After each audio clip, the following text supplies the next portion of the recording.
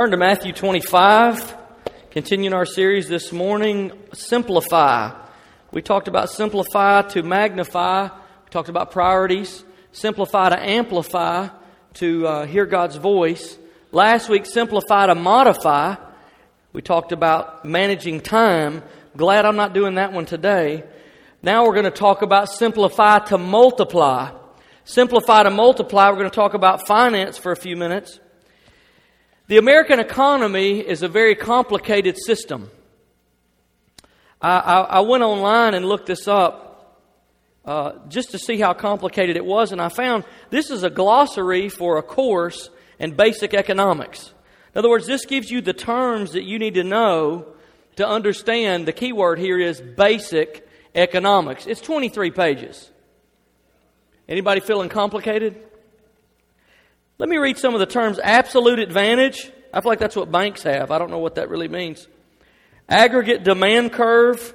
Capital consumption. Cross elasticity of demand. Oh, sure, I understand that. Deflation, depreciation, deregulation, diminishing returns. I feel like we're seeing that now. Envelope curve. Frictional unemployment. Is there any other kind? I don't. Gross domestic product, involuntary unemployment, Keynesian macroeconomics, principle of diminishing marginal utility. Oh, sure. Quantity theory of money. Not really sure what to do with that. Rational behavior. What would be the opposite? Risk. It's a board game. Total factor productivity. 23 pages of one term after another, after another, after another. Have you ever looked at your mortgage paperwork, that you signed in blood, that they'll come get you if you don't pay? It's got it's this thick, and then you pick it up and stuff starts folding out the bottom. You know what I'm saying? About that thick, pressed down, sign here, sign here, sign here, sign here, sign here, sign here. There's no way on earth you have a clue what you're signing and you know it. You just sign because you want a house. Initial this, initial this, initial this, date there, sign that, sign that. Kills you. You ever looked at the back of your credit card statement? That's all the ways they're going to hang you if you don't do exactly what they tell you. American economics is very complicated. Some people, to escape the complexity and the struggle of finances, have sought a get-rich-quick mentality. This is where gambling and lotteries and all that stuff happen. But winning a lot of money doesn't build character, it just reveals it. Let me give you a simple explanation of this. It's a woman at work that learned that she won $20 million from the lottery.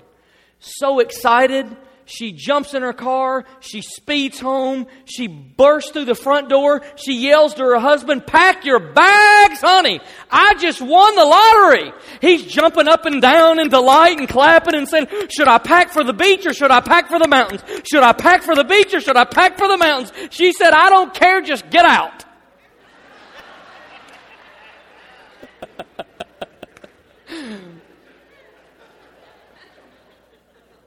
There'll be another wave in a minute.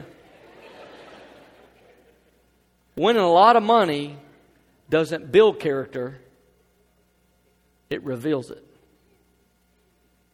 Statistics show that lottery winners often go bankrupt, get divorced, have family problems.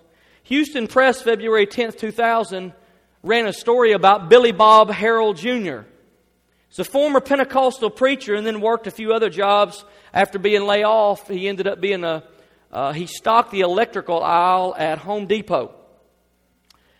And he was having a hard time supporting his wife and 3 teenage children. In 1997, he won $31 million Texas State Lottery, the single winner of the $31 million Texas State Lottery. You can Google this, it's a true story.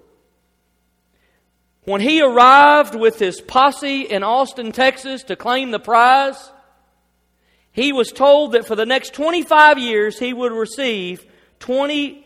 How does he do that? There. He would receive $1.24 million every year for the next 25 years. Here's what he said at the formal lottery ceremony. Everyone kept telling me it would get better, but I didn't realize it would get this much better. And for a while, it was great. Harold purchased a ranch and 6 homes for him and his relatives, and he and his wife and 3 teenage kids got brand new cars. He made a large contribution to his church, and then his life started to unravel.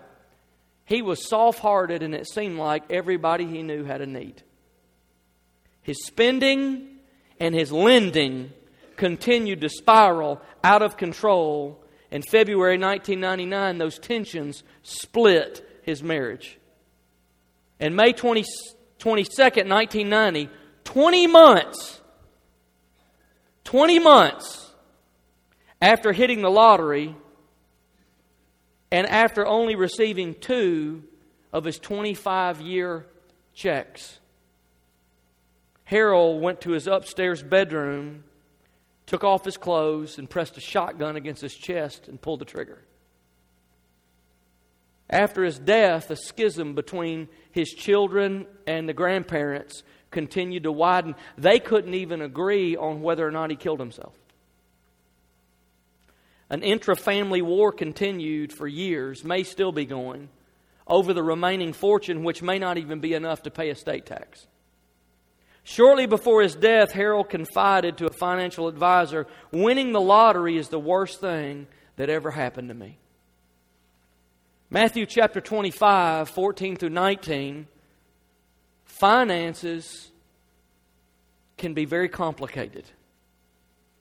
What I want to share with you in the next few minutes is simplify to multiply. Simplify to multiply. Matthew 25, 14, Jesus is telling a story, and He's saying, this is what the kingdom of God will be like. And He says, again, when He says it, He means the kingdom of God. It will be like a man going on a journey who called his servants and entrusted his property to them. To one he gave 5 talents of money, to another 2 talents, to another 1 talent, each according to his ability. Then he went on his journey. The man who had received the 5 talents went at once and put his money to work and gained 5 more. So also the one with 2 talents gained 2 more. But the man who had received the 1 talent went off, dug a hole in the ground, and hid the master's money. After a long time, the master and of those servants returned and settled accounts with them. I know there are a lot of relevant applications to this passage. However, this morning, I don't want us to miss the plain one.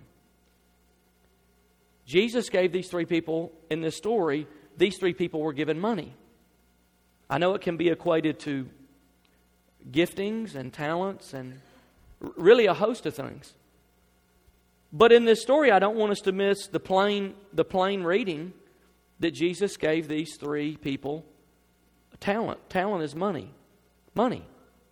It says this man went and buried his money in the ground. This man went and did this with his money. And then Jesus gave it to them for a time and then came back to see what they did with it. And this whole story really talks to us about financial stewardship. You and I are stewards of everything. What we have doesn't belong to us, it belongs to God. Now, to understand that more clearly, ask yourself this question. In 100 years, who's going to own what you have now? Not you. Not me. And if we're not going to own in 100 years what we have now, maybe we don't own it now. Maybe we just think we do. Maybe we just live in the myth that life is not as long as we think. And those things are really passing through, and we've been set up as stewards for that time. Finances are listed as the number 1 stress in marriages and are cited as a problem in most divorces. Now, I want to give you 4 simple things this morning. Simplify to multiply. Some of you are going to listen to this and go, I already knew all of that. because they're going to be simple. But I do just want to remind you, the Christian life and life in the kingdom is not about what we know, it's about what we do. So maybe if I remind you of some things you already know, and maybe as I've studied this, the Holy Spirit's reminded me some things I already knew, maybe I can put them into practice in a greater way. Let me give you the first one. 4 simple things. Simplify your finances to multiply. You ready? You taking notes? It's going to blow you away. It's going to rock your world. Cut expenses. Killing you, isn't it? 43% of families spend more than they earn every year. Almost half in America spend more than they earn every year. Living on the edge like that will kill you because there's no margin. That's why in most divorces, one of the top pressures that's listed is financial pressure. Because constantly living on the edge. And it just chews you up. It tears you up. The average American household that has credit card debt, not that has a credit card, that has credit card debt, is carrying $14,750 on their credit card in debt. Americans, if you want to look up some interesting things about credit cards, go to creditcard.com. I'd never heard of it, found it last night. There are 300 million Americans in America. There are 608 million credit cards. What does that tell you? Houston, we have a problem. If you're taking notes, let me give you a simple formula for building wealth. Are you ready? A simple formula for building wealth. Spend less than you make over a long period of time. You're blown away, aren't you? Pens are smoking all over the building. Spend less than you make over a long period of time. Let me give you some tips to cut expenses. These are kind of simple. Eating out is where a lot of American money goes. You can eat out less or you can eat out cheaper. Some of the things that our families learn to do, if you'll cut appetizers, drinks, and desserts, you will rock your restaurant bill. $2 for a soda is somebody's probably making a lot of money. So what we do is I go to all those places that charge you $1 for a drink, or if we go to the $2 ones, we say, we're going, but we're drinking water. So there's a lot of things you can do. Avoid unnecessary fees. ATM, late charges, late fees. Here's what I say, late fees are waste fees. It's called fool's tax. It's a tax you don't have to pay. Financial Times reported that every year in America, $38 billion is what banks make from overdraft fees alone. $38 billion. And I know no one in this room has overdraft fees. It's those other people. Cut all unnecessary insurances. Now, I don't mean health or auto or the things that like they come and arrest you if you don't have. What I mean is, let me give you an example. Back when they used to have stores where you could go rent movies, anybody remember that? It's like 100 years ago. You'd go in and pick a DVD, and I remember going to the counter and they said, would you like some kind of scratch-resistant insurance on your DVD for $0.25? I thought, what kind of scam are you running? Insurance for $0.25? Everything you buy has insurance attached to it because it is a scam. If you will reject most of the insurance you offered in your life, you will save more money than you ever spend when something bad happens, like you scratch a DVD. You can pay for the DVD 39 times on what you're going to pay in your lifetime on those kind of insurances. So you can cut a lot of those things. And by the way, that is the way the American economy has learned to prey on our fear. Where are you going to come up with the extra $39? Or where are you going to come up with for I remember when I bought my first VCR, it's going to sell me insurance on it. Come clean that, but it's $400 VCR. $100 in insurance. Now I could buy 3 VCRs for $100. See, I'm just saying there might be a scam in there. Learn to enjoy things without owning them. You know, owning is an obsession in our culture because we think if we own it, we can control it, and we think if we can control it, it'll give us more pleasure. But the truth is, a lot of times once we control it or we own it, we realize it controls us and the pleasure's gone. Think about prioritizing. Most of the time in American life, if you compare us to the rest of the world, most of our needs are met. When we talk about cutting expenses, most of the time what we're talking about is cutting wants. What I would just encourage you to do is just figure out what your top 3 or 4 things in life you really want and go after them. And it's okay to have some wants. I think that's part of God's blessing on our life. Go after them. But if you go after them randomly, you'll realize some of the most important things are left behind. Simplify to multiply, prioritize your wants. Here's number 2. This is going to rock you. Number 2. Number 1 is cut expenses. Number 2, save. Save. Proverbs 13:11 in the New Century Version says, money that comes easily disappears quickly, but money that is gathered little by little will grow. The Message says, easy come, easy go, but steady diligence pays off. You know, really consistency is the key in saving. Save something, save anything, but the key is start now. There was an experiment done years ago where these guys were debating on one of these huge metal beams that is made to construct large skyscrapers. One guy said to another guy, I think I can make a cork move that beam. There's no way you can do it. He took a cork on a line and he popped it back and forth against that huge, maybe ton or half-ton beam, and that cork kept tapping it. For 6 hours, that beam didn't move. But in 7th hour, that beam started to sway a little bit. And as they continued that experiment, that beam continued to swing like a pendulum on a clock. You know why? A little is a lot if it's done consistently. Consistency is the key in saving. Remember what the secret to building wealth is? Spend less than you make over a long period of time. Here's the 3rd one. Reduce debt. Reduce debt. 92% of American families' disposable income is now spent against debt. 92%. Credit cards, cars, house. Consumer debt peaked in 2008. 2008 consumer debt was at an all-time high. And according to CNN Money, consumer debt has been cut by $1 trillion since its peak in the summer of 2008. The trend is Americans are waking up and starting to cut their debt. But we still have a long way to go. As of September 30th of last year, consumer debt is $11.6 trillion. So the good news is we shaved $1 trillion. Little terms.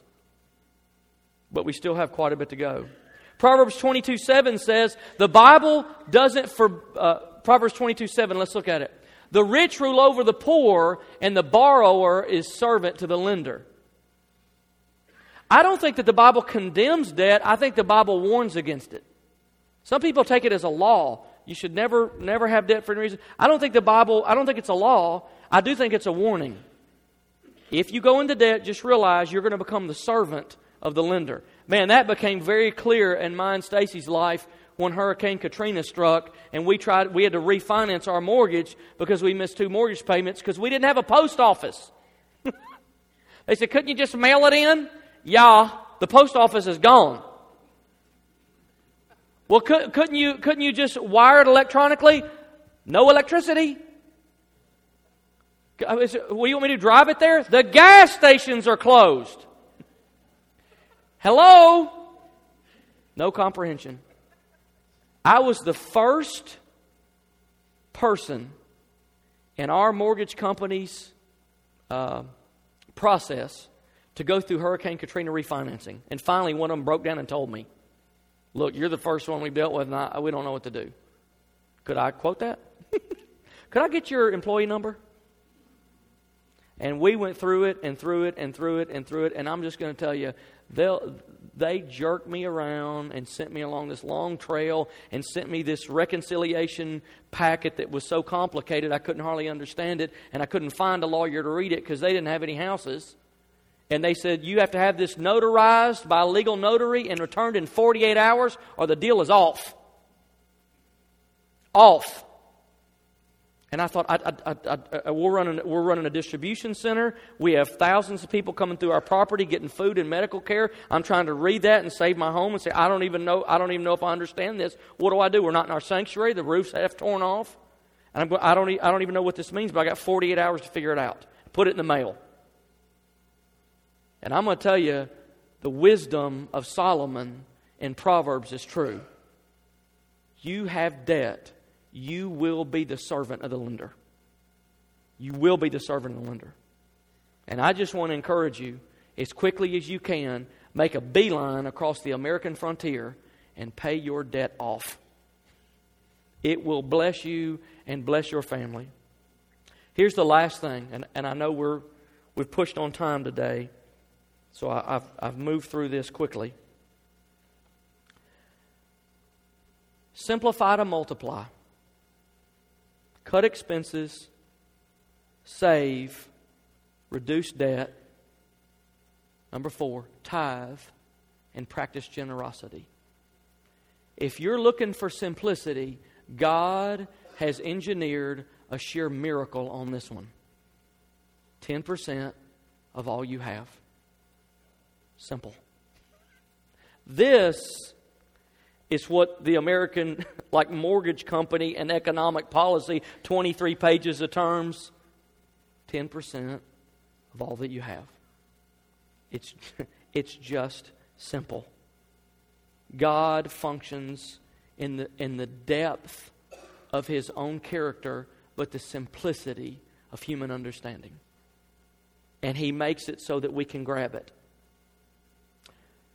The first 10% of all you have, I would say, I've heard people through the years say, well, I don't believe in tithing, I believe in grace, and that was under law. And this. What's interesting to me, though, is I always want to ask, has your grace theology led you to give more than 10% of your income? And if it hasn't, I'm curious on the motive of their theology. I'm for grace. I think every person who is transformed by God's grace and receives it as their theology for life and cast off every structure, legal structure of the Scripture, will end up outperforming all of them. So I'm okay with it as long as it shows up in our doing, as long as it shows up in our lifestyle. But I do want to say to you, the first 10% of all we have belongs to the Lord, and I think it's the minimum place to start. And I don't think tithing is being generous. I think tithing is the basic responsibility in the kingdom to our spiritual family. I want to ask you something. What if generosity became the only difference in the world that the world could tell between Christians and non-Christians? I've actually seen this in practice. When Hurricane Katrina hit, it wasn't Muslims, it wasn't Hindus, it wasn't Buddhists, it wasn't the federal government, it wasn't our tax money, it wasn't any of those things. The word on the street in the Gulf Coast, I can tell you, from Mobile to New Orleans, is the Christians' generosity did it. The federal government representatives were paid to be there and did a worse job than the Christians who showed up, who paid out of their own money to be there. Who paid twice. They paid the taxes to send those guys and paid to send themselves. I'm convinced Christians ought to be and are the most generous people on earth. I'm convinced of it. And I think no place does our light shine greater than when we walk in Christ-like generosity. Maybe you say this morning, I can't afford to tithe. Can I just say to you, maybe one of the reasons that you can't afford to tithe is because you haven't tithed.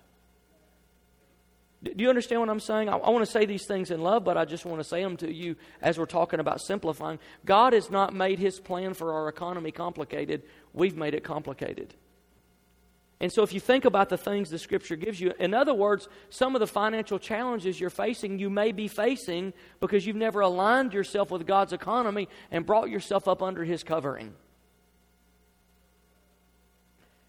I want to say a couple things about tithing. Pastor Mike, if you'd come. This is a phenomenally generous church. Your reputation spans further than you know. I promise you. I'm proud of you, and I'm honored to be part of you. And every year, 8 or 9 times, we bring missionaries into this place. And I'm telling you, missionaries love to come to Kingwood Church. Because they know your heart, they know your reputation, and you give $5,000 to $10,000 to missionaries, and I'm telling you, they can make up in one weekend with you, one 5-minute spot with you, they can make up what it may take them 3 months of traveling on the road to gain in their budget to get overseas. You are a phenomenally generous church, but I do want you to hear this morning, and I want to say it to you in love. You can be a part of a generous church and not be a generous person. It's very exciting to be a part of a generous church. But you can never let that translate into your own life. Now, I don't know who tithes and I don't know who doesn't tithe, but simple economics tells me that we have people in our spiritual family who don't tithe. And as we wrap up this morning, I want to make a simple case to you for tithing. Here's the first thing. You're not an owner, you're a steward. The little story that Jesus told those men in Matthew 25 is true. He's coming again, and He will ask for an account on the gifts, the time, yes, all of that. But He will ask for an account on the money He gave you. And it'll be clear, as you look in His eyes, it'll be clear to Him, it never was yours, it never was mine, it was His. And He gave it for a span of time. And He will want to know one day what we did with it. How can you possibly be a good steward and not tithe? I don't think you can. The second thing is this. If everyone in our church tithed, we could do everything we're doing now, cut some funds out that we ask you to give to, accelerate our payoff on our debt, and move into this community with such a force into this world. Take on new missionaries. It would be phenomenal. 80% of the American church is supported. 80% of North American church income comes from people 55 years and older. So I want everybody 54 and under to hear me for a minute. In the next 10 to 15 years, what kind of church you and I will give our children will be decided. And I just want to encourage you today, cut expenses, save, reduce debt, tithe, and be generous. We are moving into a time where life is changing. Get your house in order now. It may take a year, it may take 5 years. You may have had some really difficult circumstances. It may take 10 years. But can I encourage you, it's worth it. It'll be worth it. Because the opportunities in a country that is struggling are going to continue to increase. The opportunities for ministry, and those that are ready will be able to move. And those that aren't are going to be dragging weights. And I want to encourage you to get ready. I want to end with this story, and I know we're late. We've had a full morning. Psalm 126, 5 and 6. Psalm 126, 5 and 6. Those who sow in tears will reap with songs of joy. He who goes out weeping, carrying seed to sow, will return with songs of joy, carrying sheaves with him. There's a fascinating story by a missionary named Dale Tarr. He said, I never understood what that verse meant until the 15 years I spent in a desolate part of Africa as a missionary. But he said 4 months of the year we'd have the rainy season. It would rain and it would rain, and there would be joy and everything would come alive. And it's like everything that Africa is would just become alive. Everything was living. And what would happen is the Africans would take a certain seed, harvest, a wheat, whatever it was, and they would mash it down with water and make it into a paste, and they would eat that. But as the 8 month drought would come, dry and dry, the food supplies would start to diminish, and there's no way to replenish them until the rains come again. And he said, as they would come around into December and January and February, the food would start to diminish, and the families would go on 2 meals a day instead of 3. And then they would go down to 1 meal a day instead of 2. And then the parents would stop eating, and they would give their children food. And he tells a story about a little boy that came running into his dad one day and said, Dad, I found food we can eat. So where did you find it? He said, I found an old sack hanging up on the side of the house around the back, and it's got seed in it. Dad, we can eat. We can make that into paste and we can eat. And his dad said, that's for sowing. Next rainy season, we can't eat it. And he had to look his son in the eye. Dale Tarr says he heard this. Look his son in the eye with tears and say, starving, swollen little belly, I can't let you eat it. And then he said the most incredible thing would happen. In the middle of the summer, every year some people would die off because they couldn't survive the starvation. But every summer the rains would come. And he said dads would go out and they'd take that little knapsack up off the back of the house. They would walk out in the fields and they would do the most unimaginable thing. They would take that seed, the only thing that stood between their family and starvation, and they would throw it into the fields. And he said those men would go out, tears would be running down their face. You could see every one of them crying, throwing that seed out. And do you know why? Because they believe in harvest. Because they believe in harvest. The Bible says, if you sow sparingly, you'll reap sparingly. If you sow generously, you'll reap generously. In Dale Tarr's notes, he said, if you were to stand in an African church in that part of the region of Africa, you would hear them stand and exalt their people on Sunday morning. And he said they would say over and over, brothers and sisters, this is God's law of the harvest. Don't expect to rejoice later unless you're willing to sow in tears now. And they would live that cycle over and over and over. Would you stand with me this morning?